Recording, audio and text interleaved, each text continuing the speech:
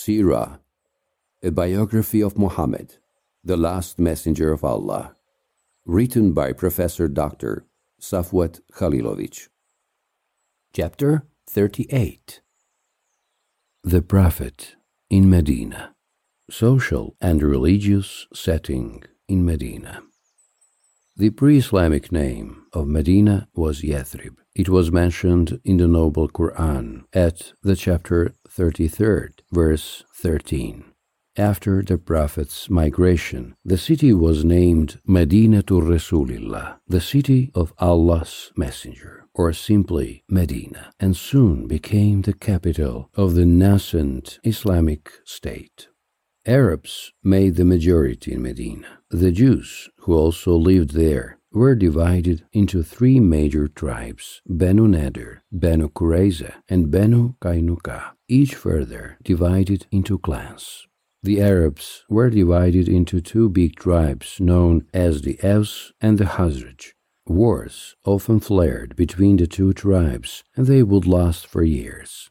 One of the reasons for it was the fact that Medina did not have a lord or supreme religious leadership, as did Mecca. Quite to the contrary, each tribe in Medina represented an autonomous entity that did not recognize any other rule but its own. The Jews would often fan the flames of conflict between the Aws and the Khazraj. On the eve of the Prophet's migration, a peace treaty between the Aws and Khazraj was struck in Medina after a heavy conflict known as the Bu'ath War. The man who succeeded in reconciling these two tribes was Abdullah ibn Ubay ibn Salul. Although he came from the Khazraj tribe, he was also appreciated by the Aws tribesmen. Some people were of the opinion that he should be appointed the chief of the two tribes, and he hoped for it and expected he would be a king one day. However, the arrival of the Muslims and the Prophet in Medina foiled his inauguration. For that reason, Ibn Salul became a fierce enemy of Islam and Muslims. As Islam spread rapidly in the region of Medina, he later formally converted to Islam, following the Battle of Badr, but remained a non-believer in his heart. Abdullah ibn Ubay ibn Salul is infamous as the leader of the Munafiqun, hypocrites who pretended to believe in Islam, and a person who did a great harm to Islam and Muslims. The Jews who had moved to that region, called El-Hijaz, way back in the time of the Nestorian, Assyrian, and Roman tyranny, assumed the Arab customs in dressing and culture, and even spoke the Arabic language and gave their children Arabic names. However, they preserved their ethnic unity and never assimilated into the Arab nation. They were proud of their Israeli ancestry, and they referred to the Arabs with a rather contemptuous term, ummiyun, meaning ignorant or backward.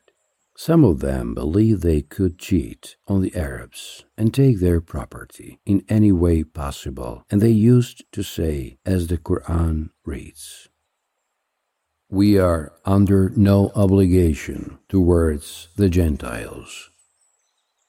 The chapter 3, verse 75. Owing to their sacred scrolls and certain prophecies, the Jews believed that the time of the last messenger of God had approached. They threatened the Arabs in Medina that the messenger would come soon and lead them, the Jews, into a battle to conquer the world. They believed that the messenger would be a Jew, as were so many others preceding him. When Muhammad, peace be upon him, stepped on the scene and announced to the world that he was the messenger foretold in the previous revelations, the Medinian Jews could not accept the fact that he was of Arabic ancestry, despite the ample evidence of the truthfulness of his prophethood. They decided to fight him and his religion and followers. Only a few individuals among them such as the learned Abdullah ibn Salam embraced Islam. Historians state that the Medinian Jews were skilled merchants. They actually traded in everything, their own religion included. They dealt in fortune-telling, witchcraft, talismans, and the like. They excelled in earning livelihood. They imported cereals, wine, and clothes, and exported dates. They controlled other profitable business too. They dealt in usury, which made them very rich. They did not preach their religion to the Arab tribes, as they believed themselves to be the chosen people, supposed to rule the world, whilst other peoples were made to serve them. For that reason, they often sowed dissension, schemed around a promoted debauchery. They used to ignite fratricidal hatred and wars among the Arab tribes. Medina did not have a sizable Christian population. Historians make mention of a man whose name was Abu Amr al-Ausi, nicknamed the Monk for his ascetic way of life, who had converted to Christianity. He was a cousin of Abdullah ibn Ubay, and he was respected by the Aus tribe. That man did not embrace Islam, and he actually showed hostility towards it. He took part in the Battle of Uhud on the pagans' side. He used to threaten the Muslims that he would appeal to Byzantium to attack Medina. Interestingly enough, his son Hanzala converted to Islam, as did the son of Abdullah ibn Ubay ibn Salul, and got killed as a martyr at the Battle of Uhud. Hanzala was an enthusiastic champion of Islam. He went into jihad, battle in the cause of Allah, on his wedding night, straight out of his conjugal bed without having time enough to bath. He was killed in the Battle of Uhud, and the Prophet said he saw angels bathing him. Hence, he was posthumously called the one bathed by angels, Ghasilul Malaika. According to Siras, there was another Christian in Medina, but he embraced Islam as soon as he saw the Messenger of Allah, peace be upon him. That was Salman al-Farisi, originally from Persia, Arabic Faris. He had traveled far and wide in search of the truth and thus converted to Christianity. He kept company with learned monks, one of whom told him to go to the north of Iraq, which marked the beginning of Salman's attachments to elderly Christian sages. When the last of them was on his deathbed, he told Salman that a time approached when a new messenger of God would appear. He will be sent with the religion of Abraham and will come forth in Arabia, where he will emigrate from his home to a place between two lava tracts, a country of palms. His signs are manifest. He will eat of a gift, but not if it be given as alms. And between his shoulders is the seal of prophecy. Salman understood that Yathrib was implied, and he decided to go there because the foretold messenger would spend a considerable part of his life there. But problems occurred when the merchants from the Kalb tribe, whom he had paid to take him with them to Arabia, sold him as a slave to one Jew, who then sold him to his cousin from the Banu Qurayza tribe. That is how Salman al-Farisi came to Medina. Afterward, when he heard that the Prophet Muhammad moved there, he came to check what his dying master had told him on the deathbed. He was soon convinced that it was true. The Prophet, peace be upon him, did not take alms, but did take gifts, and the seal of prophecy was between his shoulders.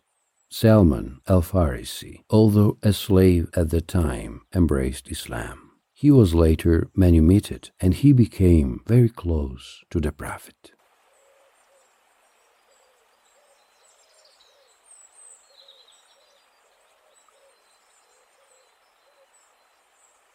The most important events in Medina following the Prophet's migration.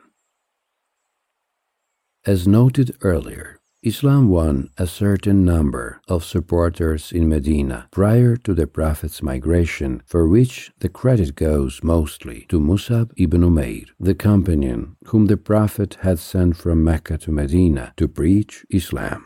He lived in the house of Asad ibn Zurara, and the two of them preached Islam together. Following the conversion of Usaid ibn Hudayr and Sa'd ibn Mu'adh, two chiefs from the Aws tribe, Islam got many followers among the citizens of Medina. Particularly important was Sa'd's conversion, since the majority of the Aws tribe embraced Islam owing to his status and reputation.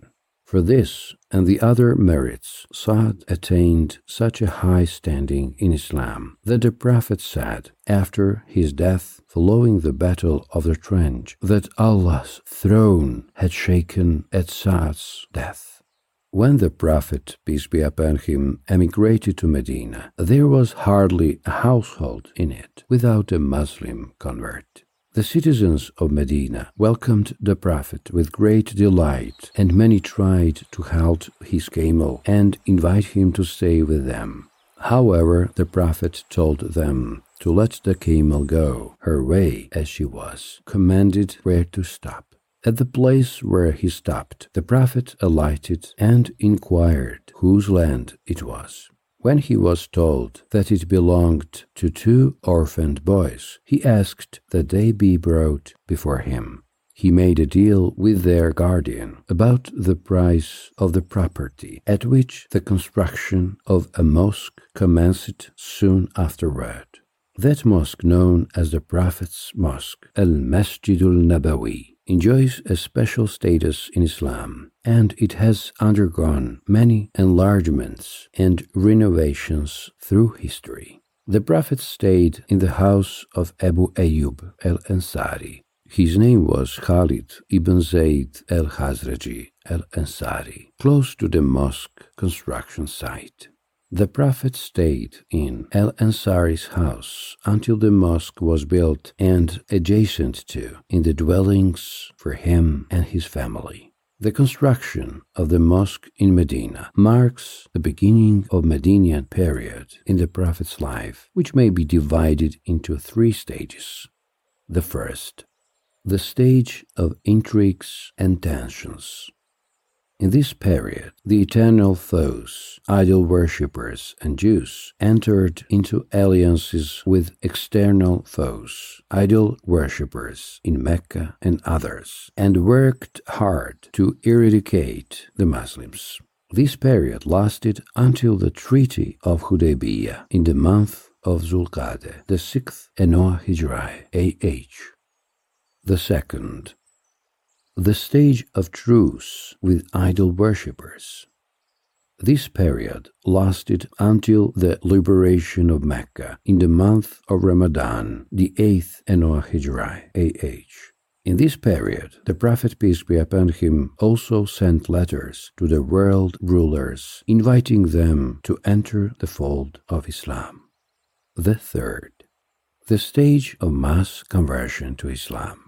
This period lasted from the liberation of Mecca to the death of the Prophet, peace be upon him, in the month of Rabiul Awwal, the 11th Anoah Hijrai, AH. This is a period when numerous delegations arrived in Medina to declare loyalty to the Muslim state. Following his arrival in Medina, the Prophet undertook a number of activities in order to organize the Muslim community efficiently under the new circumstances. Particularly important were the construction of the mosque as a religious, cultural, and political center, the introduction of adhan, the call to prayer announcing the beginning of the canonical prayer times, the fraternization of the emigrants and the Ansar, local Muslims of Medina, and the announcement of the Charter of Medina, which is the first written constitution in the history of mankind. We will get back to the fraternization and the charter later, after we touch briefly on some other important events on that period. In the year the first Hijrah, the Prophet began his marital life with Aisha. The marriage between the Prophet and Aisha had been contracted back in Mecca in the month of Shawwal of the 11th year of the prophethood, following Allah's order. As Aisha was very young at that time, she was only 6, she naturally stayed in her father's home. Only when she became a major under Sharia did she move to the Prophet's house. In Islam, a woman becomes a major with the first menstruation. The Prophet loved Aisha very much, and according to many, she was his second most favorite wife after Khadija. Whole chapters in famous hadith collections are dedicated to her virtues. The construction of the mosque is an exceptionally important event. The Messenger of Allah, peace be upon him, personally participated in it. As a matter of fact, that was the third mosque that he built in Medina and its environs. The first was the one he built when he arrived in the place called Quba, in the vicinity of Medina, and the second was the one built in the valley of Wadi Ranuna, where he led the Friday noon prayer before entering the city. So the construction of the mosque was the Prophet's first activity. At the very beginning of the Medinian period, the mosque was not only a place of worship, but also a school in which Islam was taught, a venue of important meetings and councils, a venue where marriages were solemnized, many important decisions made, and rulings in disputes passed. In a nutshell, the mosque was the centermost institution in the life of the first Muslim community. This should be a lesson to the present-day Muslims in whose lives mosque no longer enjoys the status it should. The role Islam intended to mosque should be restored. The introduction of prayer call further strengthened the role of the mosque, as it was made from the mosque compound and invited people to come for a communal prayer. This period was also marked by one sad event. The famous companion and a prolific missionary, Asad ibn Zurare radiallahu anhu, passed away.